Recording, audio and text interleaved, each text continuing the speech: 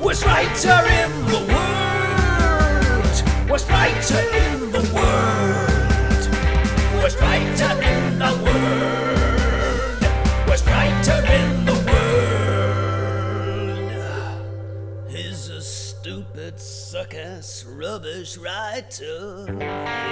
Welcome to the worst writer in the world with me, Rufus, and he's sick of this intro being different as every time, but also essentially the same. It's Woodling. There you go, surprise you. I reckon we should shorten the intro. I'm sick of all this guff at the beginning. Okay, don't do that then, yeah. Brand new beginning. I mean, do we need to say hello? We've said hello over 200 times, right? That's the theme tune tells you what the show is. Mm-hmm. We should just get straight onto the story or the plot so far or whatever's necessary from now on, right? What do you reckon? We have said thank you to the people 200 times. I reckon they're fully thanked. That's true. I mean, we could do like a really good one that like can just go on the front of everything. Hello and welcome to the worst writer in the world. Thank you to everyone. On with the show.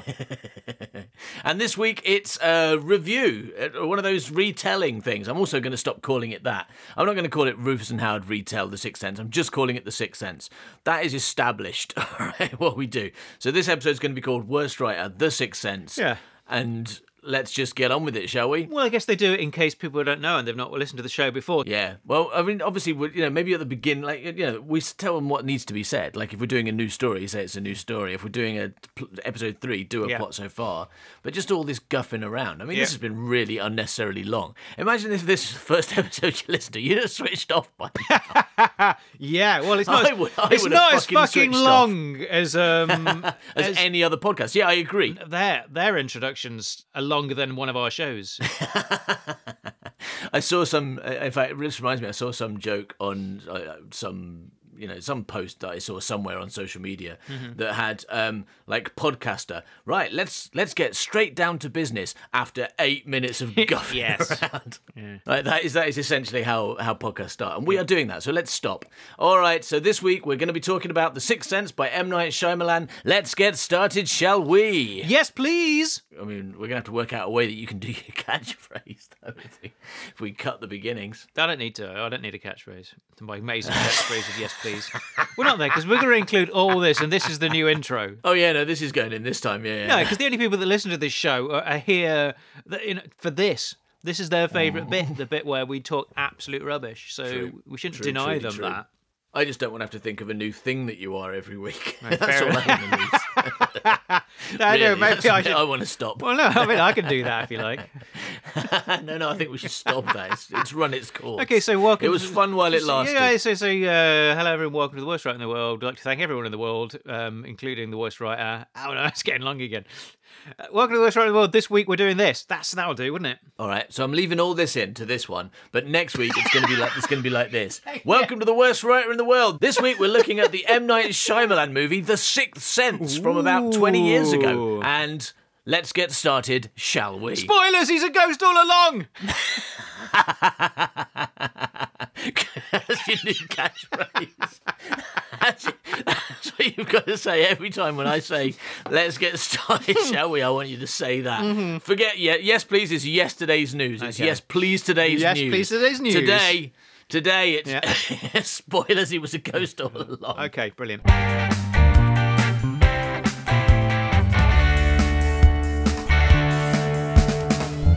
Before we start, I just wanted to do. I thought we should do a little survey of our audience, just to see how often they listen to the show. So the A, every 3 months. B, once a month.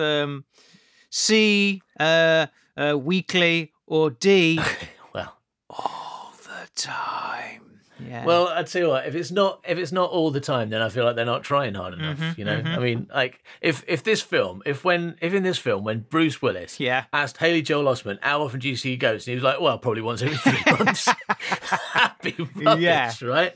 That'd be really disappointing. It's the fact that he sees them all the time that makes him a good and interesting character. And that's also what makes you a good and interesting person. Yeah. The fact that you listen to one show like constantly without a break. Yeah.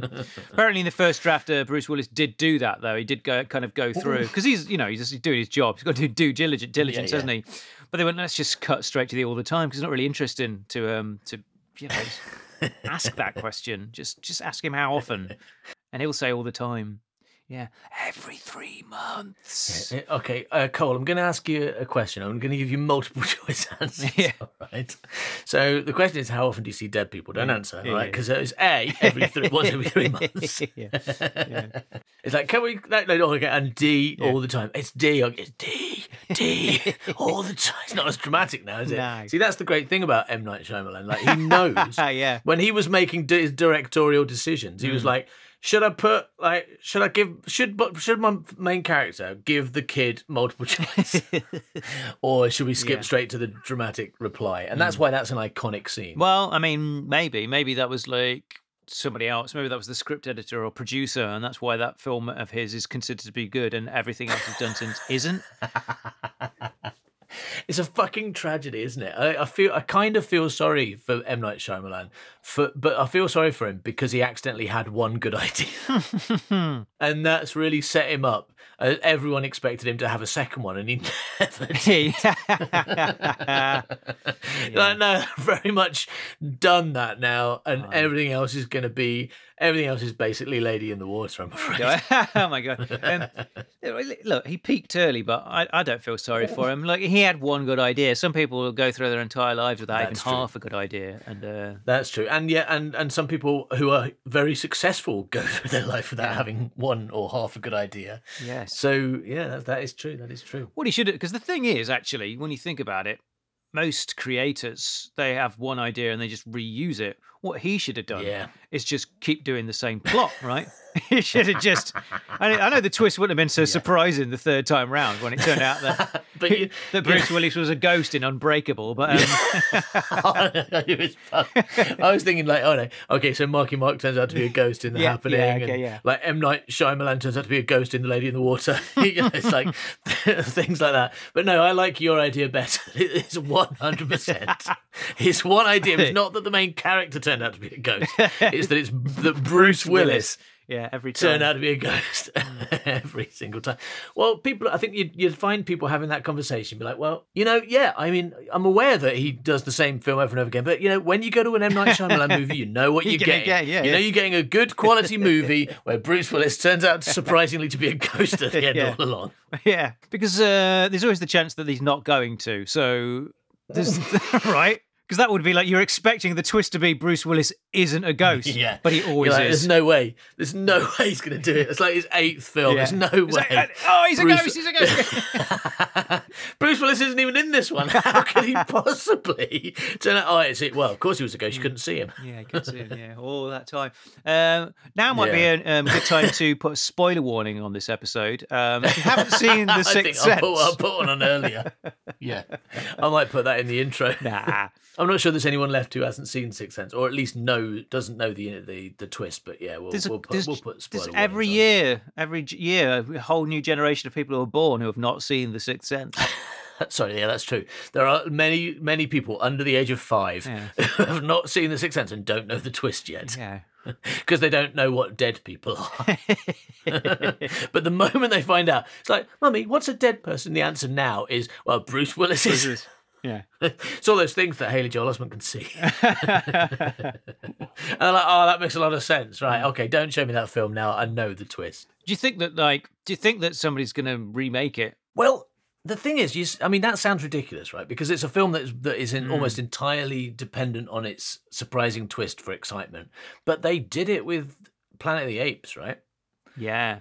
They just changed the twist. I'm sure you could argue that there's a bit more to that film than just the twist, but a lot of what's memorable about it is the twist. And yeah, they changed the twist to make it something that made no sense. Yeah, I can't even remember what it was. What was the twist in spoilers? I never quite understood it. It was something like it was a different planet, but then he went back to his real planet and then they were monkeys. It was so confusing. It was a twist that didn't seem to make any sense. And I'm sure I've read about what it was meant to mean since I watched it. Right. And gone, I still don't understand that. That's right. There was a monkey Abraham Lincoln statue, wasn't there? No, well, maybe then, if they remake The Sixth Sense, the twist can be that Bruce Willis turns out to be a monkey. And then... No, hang on. Not that he turns out to be a monkey. He turns out to have been a monkey all the time. Yeah, right? all the time. Some monkeys don't realise they're monkeys. They just walk around like regular monkeys. Walk around like regular monkeys, shoving people up chimneys. Here's my pitch for the sequel. Bruce Willis plays a police detective on the search of a murderer who's been shoving people up chimneys. At some point, he comes to realise that a monkey's been doing it, and then in an earth-shattering scene towards the end, Haley Joel Osment tells him that he's a monkey and he has been one all along. But also, Haley Joel Osment is not in this film until that point. He just wanders in and goes, by the way, Bruce, I forgot to tell you a second thing. Yeah. You're like, you're a ghost. Yeah. B, monkey. Like, hang on, I'm a ghost. Yeah, you're still a ghost. That's not changed, you idiot. Yeah. But you're also a monkey. I should have mentioned that. Take your man mask off. You'll find a lot of hair under there. Because Bruce Willis himself is an unhairy-headed person, so it's the perfect disguise. He is an unhairy-headed person. That is an excellent term. I'm going to use that for myself more often from now on. Of course, I like to refer to my style as unhairy-headed person.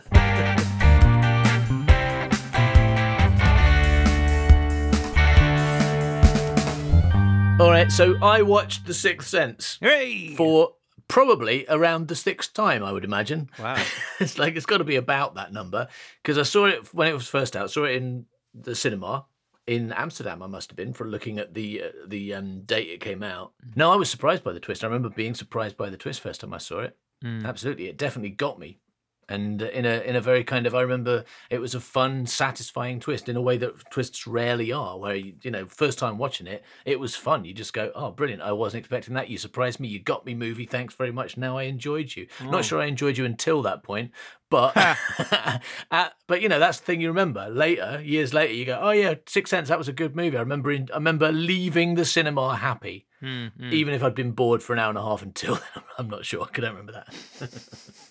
But let's get into it. Let's get started with The Sixth Sense in detail, retold by us. Part 1. Bruce Willis is alive for deaths. Do you think that there are people who've watched this movie who thought he was a ghost even at the start then? Do you think? Who didn't get that and just like, oh, he's a ghost, is he? Oh, right. I think there's people who watched this movie years ago who are not going to watch it again just to listen to this show. So I'm trying to help them out by reminding them at this point, Bruce Willis is definitely alive. Honest, no tricks. He really is alive at this point. No tricks. Right up to the bit where he gets shot to death, right? In that. Yeah, so there's a real clear moment. Like they show him die on screen. It's amazing we didn't spot it. Yeah, no. So we don't open on Bruce Willis, who's playing a character called Malcolm. We open on Anna. Anna is Malcolm's wife, and she's in the basement getting some wine. Right, that's the first scene. And she picks up some wine, and then she starts acting all spooked and scared for no reason except that she's in a horror movie. Yeah, she just gets a bit, ooh, but there's no ghosts around at this point. Bruce Willis still alive. Well, definitely alive. She's this is in the basement. Maybe this is evidence to support my theory that he's already dead at the very beginning. The big twist of that's what Sixth Sense Part 2, the Seventh Sense, I suppose. Is actually about how he was actually dead even longer than you thought. Yeah, and when they go for dinner and she's ignoring him, she literally is just ignoring him. She can see him. She's always been able to see the ghost Willis, but she's just like, no, I've fallen out with you. No, I like that idea. Yeah, that a double twist where she couldn't see him because he was a ghost, and no, she could see him because she's a ghost as well. Yeah. She just hates him because he is kind of rubbish at being a husband. Yeah. I mean, that is part of the plot. That is true. Yeah. Okay. So what you're saying is, there's a couple of ghosts just living in a house, right? And one of them's gone to the ghost cellar to get some ghost wine. Yeah. Meanwhile, the other one gets shot and dies. Yeah, exactly. No, that's it. That's basically. She goes to the cellar, gets some wine, acts all scared, right? Is a ghost, as we've now established. And then she goes back upstairs where Bruce Willis, Malcolm, is waiting Isn't she for scared her. Because Marky Mark's brother's in the house already or something? I mean, he is, but I don't think there's no sign she knows that. She very much acts like she feels like a cold cellar, I suppose, or a cold presence near her. It's like it's setting up something that doesn't happen. Yeah. Well, I mean, the thing is, that's what how horror movies work, though, isn't it? You go like, we've got to start scaring people immediately. When you first go and see this movie, you don't know it's about Bruce Willis turning out to be a ghost. This could be a haunted house. You probably know it's about ghosts. I'm sure they put in the advert that kid can see dead people or something like that, because otherwise it's like the first half of the film is just Bruce Willis psychoanalyzing the boy. Yes. There's no ghosts or anything. It's really like, if that's how they sold it, you'd be like, no, I don't want to see a film about Bruce Willis psychoanalyzing a boy. That sounds really boring. Yeah. Oh, you can see dead people. All right, I'm in. Yeah. Okay, you can see ghosts. Brilliant. So everyone's going to be immediately scared, and you're thinking, oh my God, there's a ghost going to jump out at any second. But of course, a ghost never does. So it's setting the scene, but it's doing it in a way that doesn't have anything to do with the plot or characters. Yeah. Fair enough. Otherwise, it would open on Bruce Willis going, it's great being alive. What a great day to be alive. Well, I mean, that's the thing. She goes upstairs where Malcolm is waiting for her, and if I'd say the first thing we notice about him is he is not dead. Yeah. So then they sit down on the sofa together and stare at a plaque that Malcolm has been given by the mayor. Yeah. And they have a chat about that for a while. There's a clue on it as well, because the plaque says most alive person on it, doesn't it? Most alive child psychologist. Yeah. And I think this is something that I think we could probably accuse M. Night Shyamalan's movies of, not just this one, and perhaps not even, maybe others are a lot worse at this than Sixth Sense, but I think he does tend to tell, not show, right? Yeah. And so he wants us to know that Malcolm is a child psychologist and neglectful of his wife. So he gets him a plaque, and the plaque says, "You are a child psychologist." And his wife goes, "It's good you got that, because it makes up for you neglecting me." Yeah. And we're like, okay, all right, learned 2 things, brilliant. He does his exposition. When he lays pipes, he doesn't lay them underground. That's his problem, you see. Well, he's probably worried about moles. Probably worried about moles drilling into them with their spades. So we've learned that Malcolm's a child psychologist, and he puts his wife second to his job. That's what we know now. I mean, how many hours are there in the day? And how long does a job last? And you've got to travel there, and you've got to be asleep. So pretty much most people that have a 9-to-5 job are probably spending more time on their job than their partner, aren't they? I think the implication, perhaps, I mean, obviously we don't get much information because it's an M. Night Shyamalan movie and she's a female character. We're not allowed to know much about her. But I think maybe the implication is that he just doesn't really pay her much attention at all because he's too busy doing his job and looking after kids. Well, yeah, because I'm just wondering, I mean, like, he's not psychoanalyzing children after hours, is he? Maybe he is. I mean, he does it after he's dead. Maybe that suggests that he does spend too much of his time. Yeah. Like, fucking hell, Bruce. Fucking hell, Malcolm, you're dead. Stop. For God's sake, stop psychoanalyzing boys and come to the restaurant for our fucking anniversary dinner. I can't believe you were late when you were dead. Yeah. This is really pushing the neglect thing. Fair enough. So yeah, I think actually, to be fair to go back on what I said, and to be fair to M. Night Shyamalan, we do actually see this character neglecting his wife so much that he continues to do it after he dies. That is some seriously neglectful behaviour. Okay, so Anna has a brilliant line. While they're looking at the plaque that he got from the mayor for being really good at his job. I don't know if that's the thing. Maybe it is. America's a weird place. I mean, you don't get it here, do you? Sadiq Khan never gave me a plaque because I'm a good teacher. No, I mean, but maybe because you're not a good teacher. I heard all the other teachers got one. Oh, shit. Oh, so if you just kept your mouth shut, that could have been a good point. You ruined it. Admittedly, all the other teachers did get a plaque. Yeah. They had a big ceremony at our school, and I had to stand outside the window with my hands against the glass. Yeah. Yeah, but there's a very, very unique and significant reason why you, out of all the teachers, didn't get a plaque, Rufus. It's rubbish at teaching. No. Okay, what? Nobody can see you, Rufus. You've been a ghost all along.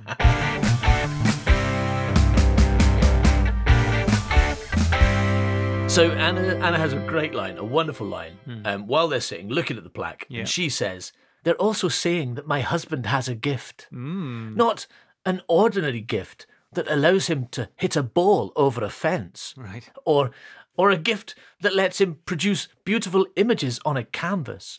Your gift teaches children how to be strong in situations where most adults would piss on themselves. Was that the line?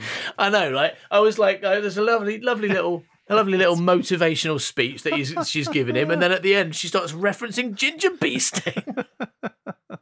Anyway, after she said that and got them in the mood, they go upstairs to fuck. They literally go upstairs just after she talks about pissing on them, people pissing on themselves. Unfortunately, they have the least chemistry any two humans have ever had, right? I should say at this point, because obviously I've also watched The Happening quite recently. Right. So now I'm thinking maybe this is like a director trademark. You know how like certain directors do, like Quentin Tarantino likes to film women's feet and stuff, and they become famous for doing. And I'm thinking maybe M. Night Shyamalan's like, what if all my male-female leads look like they just met 5 minutes ago and don't really like each other? Yeah, maybe. But fortunately, they don't have long to demonstrate this complete lack of chemistry before Anna discovers that the window is broken. Oh, no. All right, so someone has broken into their house. And then, very quickly afterwards, they discover that there's a man in their bathroom wearing only his pants. And he says, "Don't you remember me, Dr. Malcolm? Come on, don't I look familiar? Like, maybe I was in a popular 80s boy band called New Kids on the Block, or maybe you think I look a bit like my more famous brother, Marky Mark Wahlberg. He's really good at science and exactly the sort of person you want with you if plants ever get annoyed and start killing people." Yeah, that's what he says. Yeah. No, actually, in reality, it is not. It is not. It is played by Donnie Wahlberg, but in the script, in the story, it's one of Malcolm's ex-patients who he utterly failed. Yeah, he utterly failed when he was a doctor at the age of 10 or something. I don't know, because I feel like Donnie Wahlberg looks incredibly old here. And if he analyses children, then I don't know when this happened. Yeah, I'd give Bruce Willis a pass on that one. He's like, come on, I was only 10. We were playing. I wasn't a doctor. We were playing in the back garden. Anyway, he's not called Donnie Wahlberg. He's called Vincent, and he can see dead people. Spoilers. Then he shoots Malcolm. Yeah. Then he shoots himself. And then, I don't know, he probably goes to meet his wife in a restaurant, I suppose. Seems like the sort of thing people do after they get shot in this film. I don't think they'd let Donnie Wahlberg into the restaurant wearing just his pants. They would anyway. Well, they would if they can't see him. Since you die, you have to die, and if your ghost is wearing what you wear when you die. That's true. Poor old Donnie Wahlberg's got to wander around in his pants forever. Yeah, that would be a dead giveaway. There we go.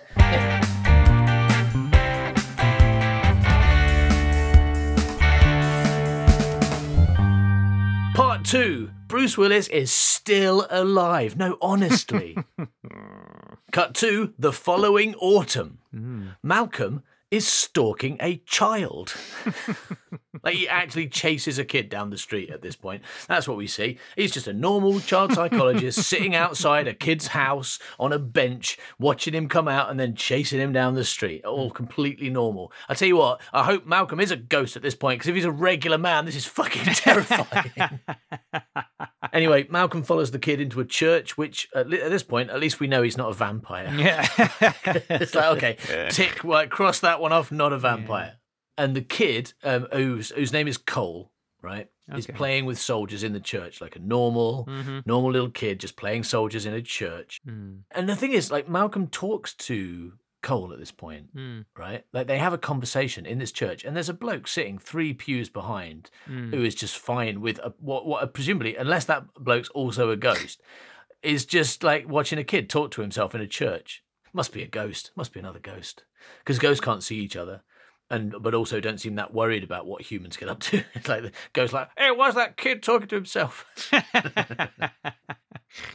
Anyway, so yeah, they have a quick chat. Cole steals like a little statue of the Virgin Mary or something, and Malcolm is shocked. Malcolm is ghost shocked. That's what he is. But then Malcolm goes home. Ghost to his home, widow's house. He ghosts home to his widow's house. Yeah, and she's asleep. But he decides not to wake her because he's a ghost. Spoilers. No, instead of waking her up, he goes down to the cellar. Or he tries to, but the door is locked, so he has to float through it instead. Right? Admittedly, they don't actually show him, but it's a nice moment where he tries the handle and then he puts his hands in his pocket for the keys, and then they cut to him walking down the stairs, and it is a nice moment where they never show. But I wonder what he thinks he did. What does Bruce Willis think he did? Like it works for us, but does he imagine that he unlocked the door? Does he go for his key? Go, oh, I haven't got a key. I must be a ghost. No. Float through, but then forget. The one thing we know that the ghosts don't know is they don't know that they're ghosts. So what he must think is that he's got a magic gift and. Like in Unbreakable, that he just can't tell anyone about. He thinks he can walk through walls, so he does it. That's why he has to check no one's around before he does it. Yeah, he's probably seen Unbreakable. He's like, well, I had a power in that film. I've probably got one in this one as well. So he goes down to the cellar. He floats through the door, goes down to the cellar, and because the cellar is like his workspace, it's like his office. Like he does all his work in the cellar because he's a ghost. Spoilers. Cut to Cole at home with his mum. Mm-hmm. This is the scene where some ghosts open all the cupboards and freak his mum out. A cupboard opening. He's got a cupboard opening ghost in his house. Just normal cupboard opening ghosts. We've all got one. Yeah, there's going to be more than one because all the cupboards get open, right? Yeah, either a very fast ghost or he's got like 12 cupboard opening ghosts. Really unfortunate. Oh, I can't believe we've got a crowd of ghosts that just want to open cupboards. Yeah, that's so annoying. Because what are we supposed to understand from it? Knowing that later on we discover that what the ghosts need is they need some piece of information to let them be put at rest. Is this ghost looking for the sugar? What's going on here? Perpetually trying to. If he just buys some sugar and puts it in the cupboard, the ghost's gonna fuck off. Just tell me where the fucking sugar is. I just wanted one last cup of tea before I go to heaven.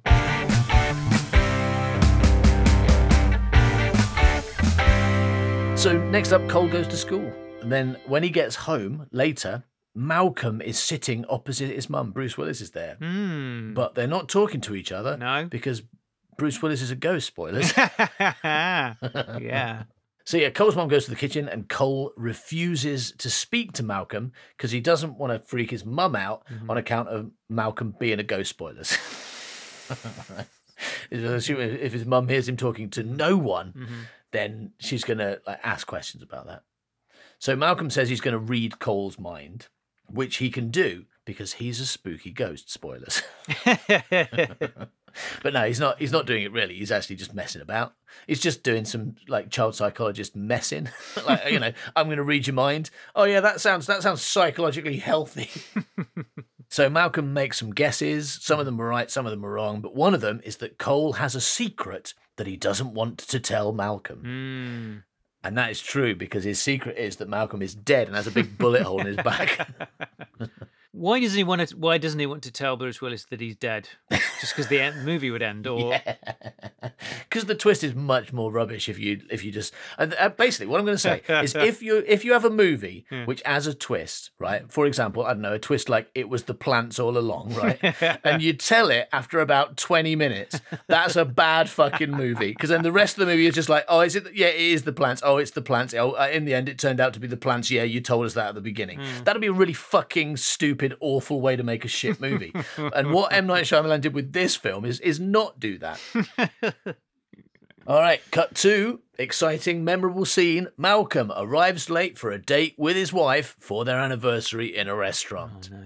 He just doesn't seem to be able to keep track of time because he didn't die with a watch on. Yeah, if he did, it would fall off, wouldn't it? Because he's see-through. But I mean, because he gets to keep his clothes, they don't fall off. But he only gets the clothes that he died in, right? That's part of the law here. Yeah. So if he had a watch on, he'd be able to arrive on time, but he obviously didn't. Yeah, also, it would be telling just the hour of his death, no, would it? I don't know. It's not clear. The watch doesn't die, though, does it? Why is he wearing clothes? The clothes are obviously dead. I mean, his clothes did get shot as well, to be fair. His trousers didn't. They should shoot him from the waist up, and then the twist. When you get to the twist, they pan down, and he's not got trousers on. No, because they didn't they're die. Alive. Yeah. And that could tie into the watch. She's like, well, my watch didn't get shot, so that tracks. Only my shirt and jacket got shot. And me, obviously. And me, of course, I did as well. Yeah. So he goes to the restaurant to meet his wife. And he talks to his wife about his job and his concerns. And he doesn't notice that his wife can't hear him because he never paid attention to her when he was alive. So why would he start now he's dead? Seriously, this scene works because a woman getting no lines or character in an M. Night Shyamalan movie is normal and unsuspicious, right? Like an enormous amount of this film's trick relies on us trusting that M. Night Shyamalan writes flimsy characters and unnatural dialogue, right? Because you don't go, oh, those two are like acting really weird to each other. Because when you watch it again, you're like, no, this is really weird and unnatural. Like she's not making eye contact with him. Yeah. She's not acting like she's angry. That's how you read it first time, but she's not acting like that at all.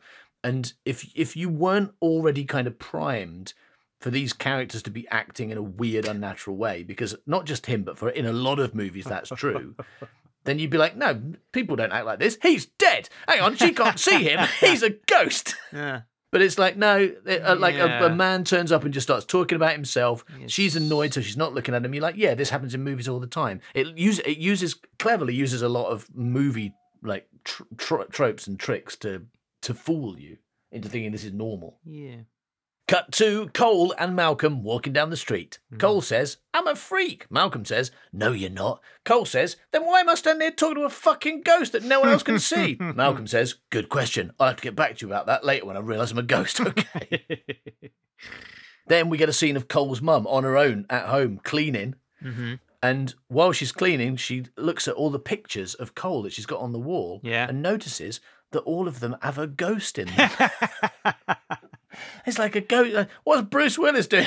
All these pictures of my son. That's weird. Yeah. And she thinks that's a bit suspicious, but not so much that she's going to do anything about it. She just like notices and then moves on. Because if you look at all the pictures you've had on your wall of your son that you've had on there for your ages, and suddenly realise that Bruce Willis is in them all, you're a bit troubled for a minute, but then you're like, well, whatever. I've got things to do. I've got 2 jobs. Come on, I haven't got time to worry about Bruce Willis. Probably doesn't mean anything, does it?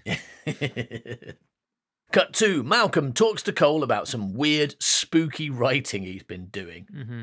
So they have a conversation for a while, and then Malcolm asks Cole, if you could change something in your life, what would it be? And Cole says he doesn't want to be scared anymore, by which he means, I don't want to be surrounded by fucking ghosts who want to show me their wounds, show me their dad's gun, vomit milk at me, or psychoanalyze me, Malcolm. Cut to Malcolm at home. Someone knocks on the door and he's in the cellar. He shouts up, can you get that? I'm a bit busy haunting the basement at the moment. Then he listens to some guy hitting on his wife. Then he watches him leave and almost come back several times. Like he keeps going to his car and then maybe come back. I mean, not just some guy though, right? It's M. Night Shyamalan, isn't it? Is it? No. Oh, no. No, he plays the doctor in this one. Does he? Oh. No, he plays the guy hitting on the wife in Happening. Yeah, not in this one. That's confusing. Yeah, yeah. This is not the M. Night Shyamalan hitting on the wife movie. Why is there that's the Happening? Why is there a doctor in this movie? What does he do? Just like tell Bruce Willis that he's fine, and he's just lying. He's lying. You, Bruce, are not dead. Everything's fine. Not a ghost. I diagnose you as not a ghost. Doctor, you're rubbish. I'm not a doctor. Actually, just a ghost with a white. I died with a white coat on. I went to visit a fucking chemical factory. Put a white coat on. Died. Thought, well, I might as well pretend to be a ghost doctor forever. I just go around telling ghosts they're alive. That's what I do. Yeah, that's my bit. Yeah. This guy, he leaves and then he thinks he's gonna come back and then he goes and then he's like dithering outside, and Bruce Willis, watching him, under his breath says, "Keep moving, cheese dick." And I know from reading the script that is not in the script. That is a Bruce Willis improv line. The line is something really boring, like "Come on, pal, keep moving," or something like it's just something really basic. But Bruce Willis is like, "This is my perfect opportunity to use the phrase cheese dick." I'm going for it. I'm Bruce Willis. I can do what I want. M. Night, I'm going to change this line. It says "jog on, pal" or something. I'm changing it to "keep moving, cheese dick." Is that right? Yeah, but he's not going to say no, is he? If Bruce Willis wants to say "keep moving, cheese dick." And he does want to say, keep moving, cheese stick. And he does do.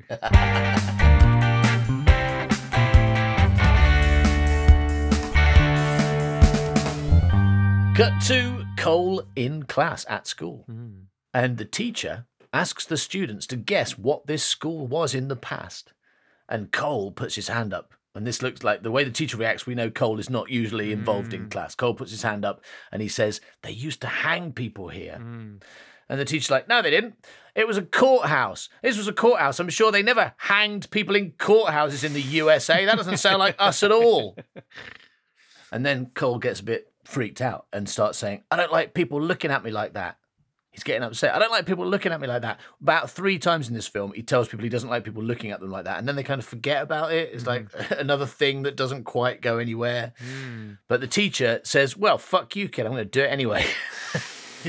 He just keeps looking at him. So then Cole uses his ghost powers to know his teacher's past.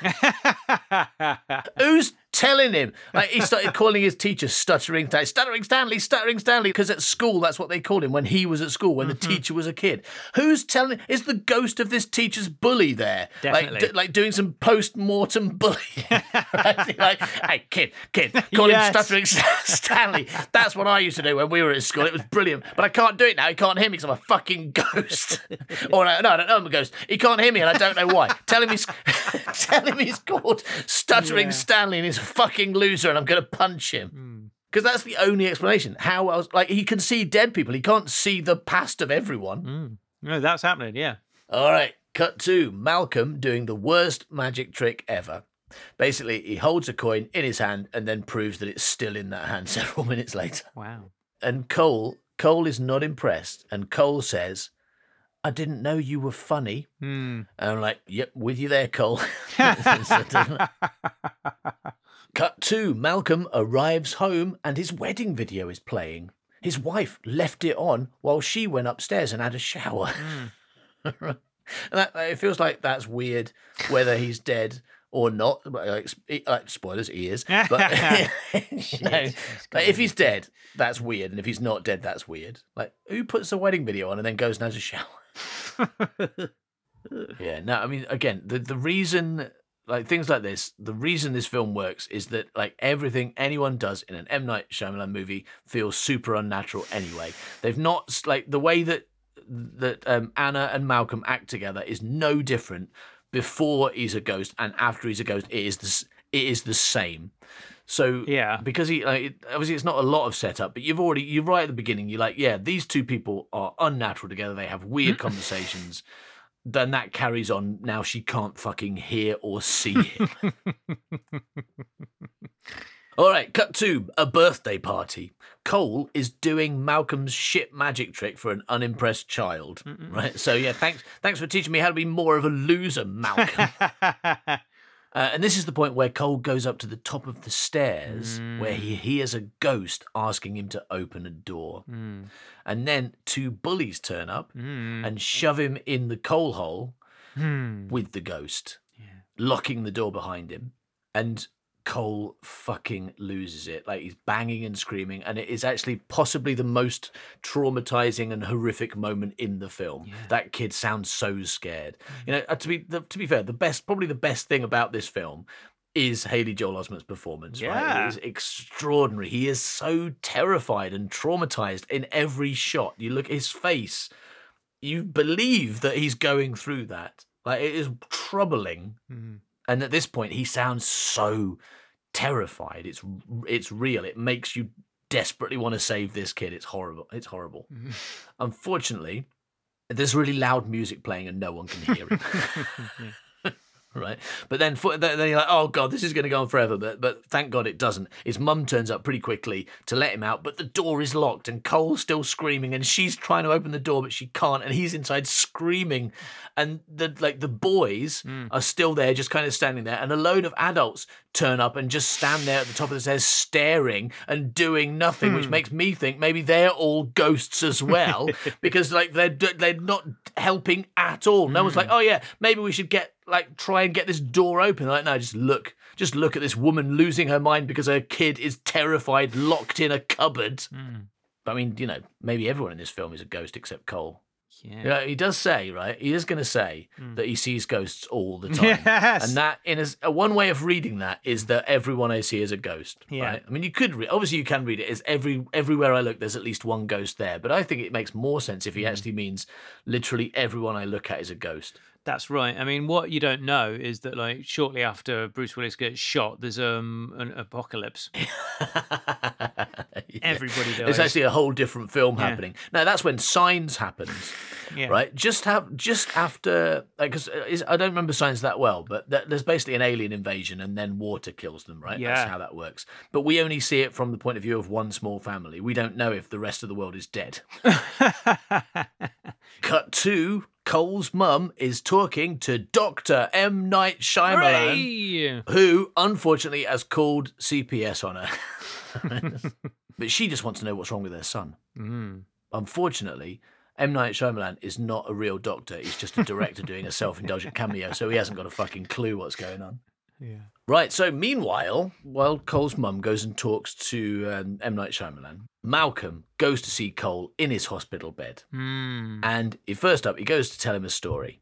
But unfortunately, it turns out that Malcolm is so bad at stories, he doesn't realise that things have to happen in them, right? So he starts doing this story. It's like there's a prince, right? There's a prince who, I don't know, he goes for a drive and then he keeps driving and then he does some more driving and then he falls asleep, but then he drives some more and then some driving happens. This is like basically what he says. And so Cole is all like, you suck at stories. You've got he says you've got to put some twists in. And there's definitely a bit of a you've got to put some twists in. So I feel like M. Night Shyamalan needs to remember this when he's making The Happening. All right, this is a very important message for you in the future, M. Night. Don't forget this when you're making a movie about spooky fucking plants. Right? Yeah. Anyway, Malcolm tells Cole why he can't move on and is a ghost. Basically, that's what happened. This conversation is Malcolm basically saying, I'm a ghost and I can't move on because I messed up with Donnie Wahlberg at the beginning of this movie. Right, and so I've got some lines for you from the script. Remember, he's telling a story. He's telling a story about himself, so he's doing it in third person. He's like, Bruce Willis was a doctor, a child psychologist, but he was bad at it. He was rubbish. And like one time, he basically messed up with. He was meant to save Donnie Wahlberg, but he didn't, and then Donnie Wahlberg murdered him. Right? He just basically telling the story, right? And then he says, ever since I fucked up with Donnie Wahlberg, things have been different. He's become messed up, confused. He is Bruce Willis. Yeah. It's a bit confusing, this, isn't it? I should have put more lines in. Ever since then, things have been different for Bruce Willis. Yeah. Bruce Willis has become messed up. He's confused, angry, not the same person he used to be, like less alive, more of a ghost who no one can see. Yeah. And his wife doesn't like the person he's become. Because the person he's become is a skeleton. And she doesn't want to be married to a skeleton. Yeah. But it's a good bit where you're like, it's got a double meaning, this scene. I enjoyed it. This scene is good. So then Cole finally tells Malcolm his secret.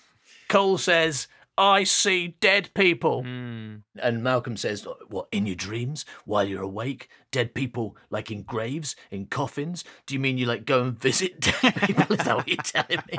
Do you go digging? Yeah. Like, that's what he's asking. Like, okay, in your dreams, yeah, fair enough. Or do you go and look at dead people? Yeah. Do you hang out at the morgue? But Cole says no. No, walking around like regular people. They don't see each other. They only see what they want to see. They don't know they're dead. And then Bruce Willis asks, how often do you see them? Completely natural thing to ask at this point. How often? All right, so you see dead people, but how often? Is it once every 3 months? Is it once a month? Is it every day? Or is it? And Cole says, don't worry, I've got the answer. The answer is all the time. They're everywhere. And they all want to ask me stupid questions. Like, how often do you see dead people? How often do you think you're dead, idiot? Maybe I'd see them a bit less often if you weren't always here asking me how often I see you. Because that's what's going on. Once you've seen this film, you know that what Bruce Willis is asking is, how often do you see me? Yes, you do. I got a question. Like sometimes you'll watch a vampire movie, And what you have to understand from this movie is there's two ways they can play it. Either everyone's heard of vampires, they know what vampires are, or no one's ever heard of a vampire before, so it's a big shocker. Both can work, doesn't really matter which one you choose. Do people, I want to know, in Sixth Sense, have people heard of ghosts before? Because it seems like they don't know what a ghost is. I see dead people walking around. It's like, you mean zombies or skeletons, right? No. Not that kind. They kind of float through walls and they're all spooky. They're all green and they're eating stuff. No, never heard of that. Don't know. No, this is a new concept to me entirely. I don't know what you're talking about, Cole.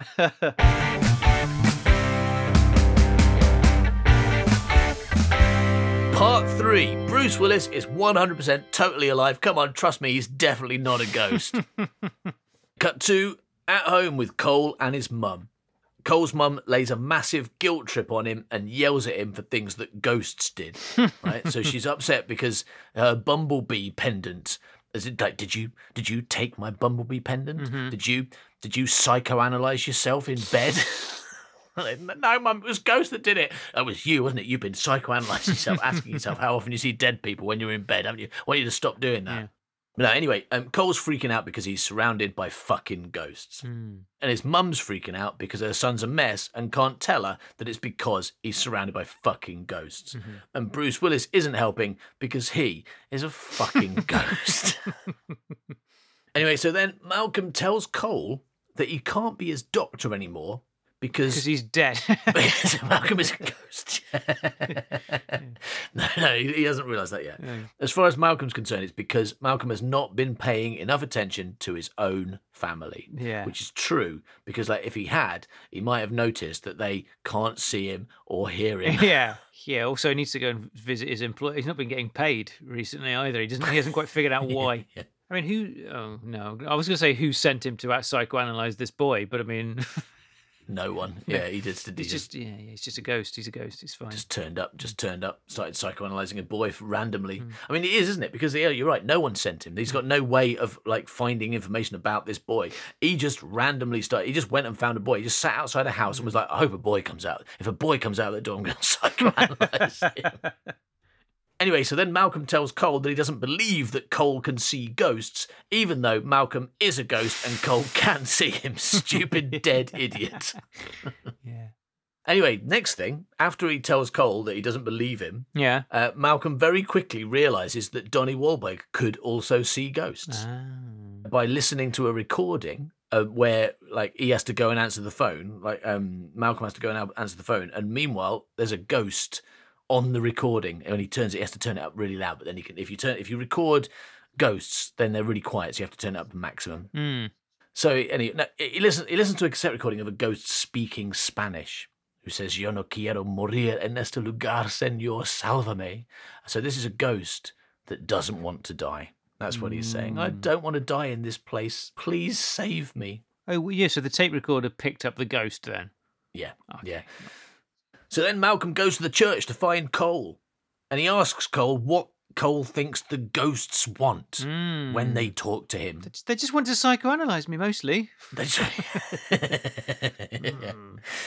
Okay. They keep asking me stupid questions. Now, Cole says they just want help, and Malcolm says he might know a way to make them go away.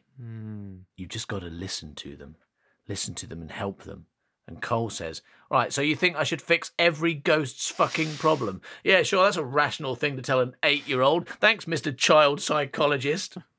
But no, Cole's like, yeah, sure, I'll give it a go. Help all the ghosts that I see all the time. It can't be any worse than my current life, right? So I'll give it a go. Yeah. And so then he goes home and sees a woman vomiting milk. And he asks, but first he gets scared, but then he's like, no, I'm going to do this. And he goes over and he says, do you want to tell me something about milk? But then we don't find out what she said. We cut straight to, later, Cole on the bus with Malcolm. And Cole's dressed quite formally. Malcolm, suspiciously, still wearing the same clothes. On the way to do what that milk-vomiting ghost wants him to do, which, by the way, is gatecrash a funeral. at the funeral, we overhear that the ghost spent 2 years in bed before dying. She was sick for 2 years, and that her younger sister is falling ill now. Oh, no. So this is important information that we need to know. So then Cole breaks into the ghost's bedroom, which is full of terrifying puppets, and the ghost shows him a box.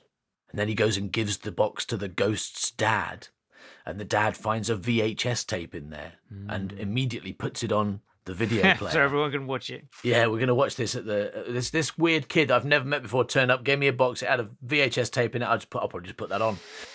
And it's a puppet show. That's what we discover. It's a fucking puppet show done by a dead girl. Fucking hell, Ghost. This was a lot of effort just to get someone to watch your stupid puppet show. Yeah. Is that all you wanted? To get people to watch your rubbish puppet show? It's terrible. But no, there's more. Yeah. Because then she hears her mum coming and she quickly puts away the puppet show but leaves the camera running. And her mum, unfortunately, decides to poison her soup right in front of the camera. Probably should have done that in the kitchen.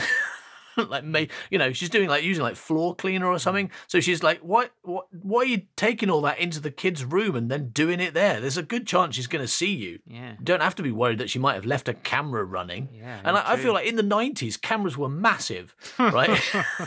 How did she not spot that? Even the little ones were still pretty massive. I mean, the most important thing here is that this kid knows that her mum is poisoning her and has filmed it, and therefore what she could have done is not died and gone to her dad and said, "Hey, Dad, Mum's poisoning me. Yeah, can you stop her? Otherwise, I'm going to have to go and sick milk over Haley Joel Osment in his tent." It's going to be so upsetting. It's going to be so annoying. And then he's going to have to get the bus all the way here and show you a quite upsetting video at my funeral. You know, it's not good for anyone. Mum's going to go to prison. Maybe we could just avoid all of this. Anyway, also, this bit, right? This bit should be the pilot to a TV show about a kid who solves ghosts' problems with the help of his ghost friends, right? This is the pilot to a TV show, and it's so it's so weird because this is the end of the film. This is almost over, and they're going to do one thing. It's all I see dead people. It's awful. And then Bruce Willis is like, "Have you tried solving their problems?" "Yeah, okay, do it once. Now everything's fine." This feels like a setup to a whole TV show that never happens. Yeah. Because then it's all just but then it's like we forget about it because then there's a big twist at the end and we remember that. But what about this bit? What about when he goes and solves the milk vomiting girl's problem? Does he just do that once and then everything's fine, or does he have to spend the rest of his life solving ghost problems? Oh, yeah, definitely. And if so, why is that not a TV show? I want to watch that TV show. This is the most interesting bit of this film, if you don't count the exciting twist. Everything else has been boring. I want to see more of this. Why isn't there a TV show of Haley Joel Osment? I don't mind that he's an adult now. That's fine. We'll just say he's been doing it for years and now he's really good at it. Yeah. Right? Well, he was pretty good at it first time, wasn't he? It's not hard. There's not much solving involved when a ghost tells you what to do. Tells you what to do. Nails it, yeah. Get Bruce Willis in it. He's like, it turns out I didn't move on. It's not like we saw him go to heaven or anything.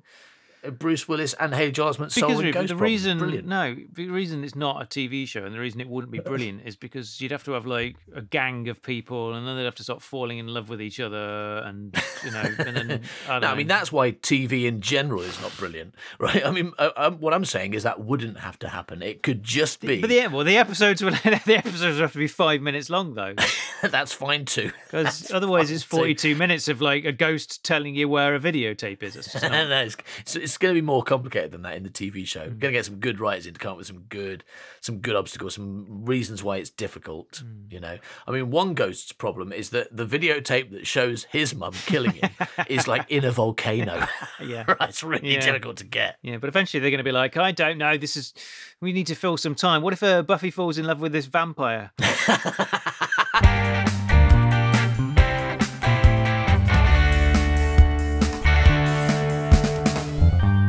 Part 4. All right, I admit it. Bruce Willis is actually dead. How often has he been dead? All the time.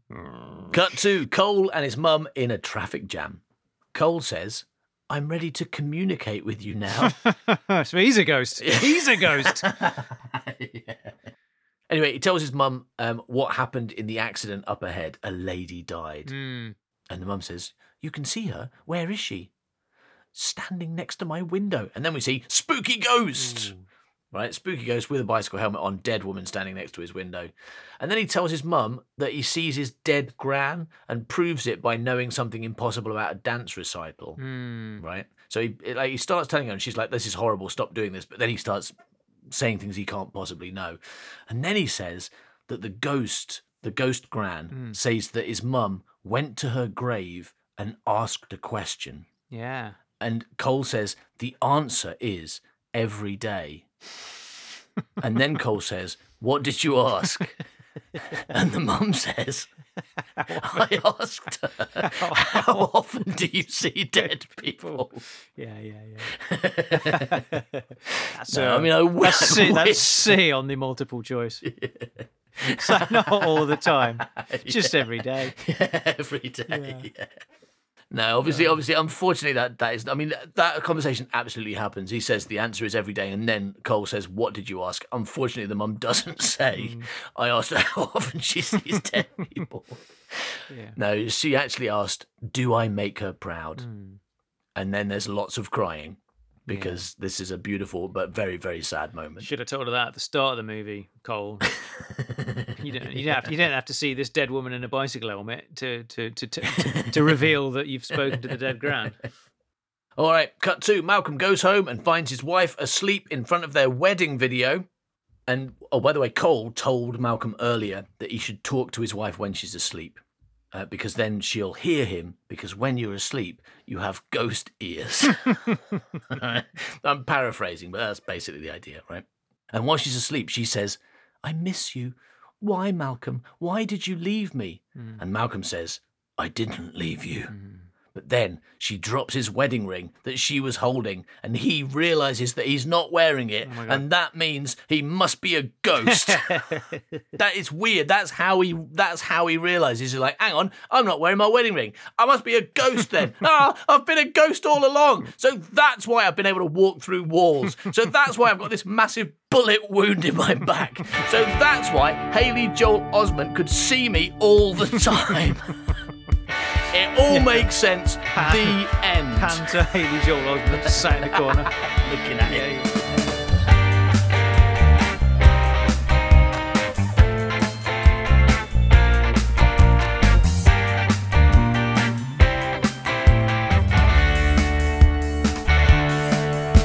Worst writer in the world. Worst writer in the world. Worst writer in the world. Worst writer in the world. Thank you for listening to this episode of The Worst Writer in the World. We'll be back in a week or two, haven't decided yet, with our review of M. Night Shyamalan's The Happening. You looking forward to that one, Howard? Yes, very much so. I think it's going to be really good.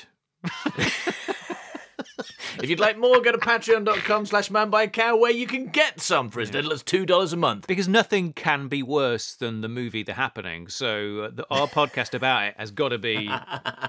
Oh, it's so much better than the movie The Happening. But really, that is not saying much. No, I suppose so. Like looking at some sick that someone's left on your driveway is better than watching the movie The Happening. And if you want to splash out and join at $7 a month, you can get immediate access to the whole back catalogue of Secret Gang podcasts, which we've been releasing since 2016. So there's quite a few of them. And in those, we tend to talk about all kinds of things, and we certainly don't get distracted by talking about The Sixth Sense all the time. For example, in this clip from an old Secret Gang podcast. 13 Ghosts of Scooby-Doo. That's a thing, is it? Yeah. So why does Scooby-Doo have 13 ghosts? He's only one dog. Right? I can understand cats have 9 ghosts, obviously. Right? That makes sense. Because each time they die, they lose one of their ghosts. Yeah, one of their ghosts falls out. And when they run out... One of the ghosts falls out every time a cat when they run out of ghosts, and they're properly dead, aren't they? Then you're not got a cat anymore. That's right. No, but I'd say the big surprise, Uncle Mike, the big surprise here is not the discovery that cats have 9 ghosts, because I knew that, but that Scooby-Doo has 13. 13 ghosts. Because famously, they don't mention that because they don't like to boast, but cats are always banging on about how they've got 9 lives. It's like because they're quite egoistic, and they're like going, "Hello, I'm a cat. I've got 9 lives. I've got 9 lives." Dogs, Scooby-Doo, very humble creatures, got 13 lives. Don't hear them barking around, going, "Oh, I've got 13 lives." I'm going to argue that all dogs don't have 13 ghosts, because I don't know about you, but I've killed a lot of dogs and they never come back. Not once. You know, so I'm going to say maybe it's just Scooby-Doo that's got 13 ghosts, and that explains how he's managed to stay alive for so long. I mean, that cartoon started in the 60s. That's a long time. Dogs don't live that long, normally, unless they've got 13 ghosts. Yeah, but maybe the dogs you've been killing, maybe that was the last, they were on their last dog legs. Bit of a coincidence. I mean, I've done a lot of dogs. Yeah. Really shockingly, statistically unlikely that they were all on their last dog legs. Well, no, it's just that regular, young dogs who've still got a lot of dog lives left in them, they don't go near you because they know you're just going to shoot them. So only when a dog is tired of living, it comes to see you. Okay. I was going to say, it seems like the ones with experience, they're the ones that should know after I've shot them a few times. No, they're like, hang on, that bloke's not going to give me a bone. That's not a bone he's holding. Yeah. That's a gun. That's a gun. You'd think, but of course, dogs are like dog to who, of course, aren't they? Dog to who. They are like dog to who. They think that immortality is a curse rather than just really great time. Really good thing. Really amazing thing, living in forever is really rubbish because you get to see everyone else die. It's like, well, you get over it. Don't go to their funerals then. Don't go to their funerals. Dogs, of course, are famous for like sitting on people's graves after they die, aren't they? So, that's a problem if you're the one that's dead. There's a dog there sitting on its own grave, pining after itself. Oh yeah, how's that dog? That's a problem. Supposed to go and sit on 12 graves when 12 of itself are already dead. Can't do that. It's not possible, is it? Very complicated. No wonder Scooby-Doo's so stressed all the time. Oh, yeah, having to sit on 12 dead versions of himself. Being haunted by his own dead ghosts. Yeah. No wonder Shaggy's so upset. Yeah. Being surrounded by dead ghosts of his own dog friend. Well, that's right, yeah, because he's the only one who can see Scooby-Doo, isn't he? Yeah, his friends don't think they've got a dog. So, like, Shaggy thinks he's got 13 of them. Yeah, he thinks he's got 13. And they're like, how often he goes to see his psychiatrist, who's a dog, by the way, called Scooby. And his psychiatrist... What's wrong with Roo? He says, what's wrong with Roo? What's wrong with Roo? He says, I can see dead dogs. How many red rugs can you read? It's like, oh, I see 13. How often can you see them? How often do you read them? All the time. All the time. All the time. And she says, right. And then Scooby-Doo finds out he's dead. He was killed by Donnie Wahlberg. Oh, yeah, of course. He was killed by... We know everyone was killed by Donnie Wahlberg. 13 times he was murdered by Donnie Wahlberg. You thought you would have learned after the first couple of times. But he kept going into that bathroom with Donnie Wahlberg standing there with his gun. He's he's probably not in there this time. What are the chances? How could he? He shot himself every time. How could he still be there? Yeah. Oh, he's a ghost as well. He's a gun ghost. Gun ghost. Oh, no, gun ghost. Fucking hell, gun ghost. The worst kind of ghost. Yeah. Then that's when Scooby-Doo finds out that he's been dead 13 times all along. 13 dead all along. Yeah. Now that'd be a good twist to the end of Scooby-Doo. Yeah. Right, we've made the last. Everyone was so upset about Velma. We've made the last ever Scooby-Doo. We've given up on it. Yeah. And what's happening is Scooby-Doo's been 13 ghosts. Scooby-Doo's been a little bit confusing, but don't worry, it'll make sense when you watch it. And then of course, what happens then? Because the thing is, like, obviously, when not to not to dwell on the Sixth Sense or anything, like we don't talk about it very often, but obviously when the ghosts come to the little boy, Haley Joel Osment, he does a thing in order that they can be freed and released and go back to Evan or somewhere like that. What does Bruce Willis need? Because he doesn't. Well, I think at the end of Sixth Sense, he doesn't go straight to heaven. He has to wait 20 years until Haley Joel Osment grows up, and if he doesn't become a murderer, then he's like, okay, I can go to heaven this time because I didn't succeed with Donnie Wahlberg. He did become a murderer, but as long as this second one doesn't, then I'll be satisfied. So the big question is, what does Scooby-Doo want? Why is Scooby-Doo's 13 ghosts hanging around? Well, Scooby snack, isn't it? It is, or a easy sandwich, done, big sandwich. Yeah. 13 big sandwiches. 13. But no, but the living Scooby keeps eating them all, and Shaggy. So you've got 13 tall sandwiches. Tall sandwiches, yeah. So you've got to wait until there's no living Scooby-Doo to eat it, and also no Shaggy. So the last episode of Scooby-Doo is about the final death of Scooby-Doo. His 13th ghost escapes, and also then he murders Shaggy because Shaggy keeps eating all the sandwiches and he can't go to heaven. That's right. Can't go to dog heaven, and that disproves the film title. If Scooby's 13 ghosts don't go to dog heaven, then they have to change the name of the film to All Dogs Go to Heaven, except 13 Scooby-Doo ghosts. Scooby-Doo ghosts, yeah. disqualified because they haven't eaten tall sandwiches. Less memorable, punchy title, more confusing. So it's a bit weird. Yeah, I'm more likely to make me watch it though. I'll tell you that. Oh yeah, me too. Yeah. Yeah, I've never seen All Dogs Go to Heaven. No. Like, it's like you told me the end of that in the title. Yeah, you explained the conclusion. If you don't call The Sixth Sense, all Bruce Willises are dead. So if you want to hear hours and hours of us talking rubbish like that, then go to patreon.com/manbycow and see what you can get your hands on immediately. Thanks for listening, everybody. Bye-bye, milk. Bye-bye, milk. He's a stupid, suck-ass, rubbish writer. Yeah.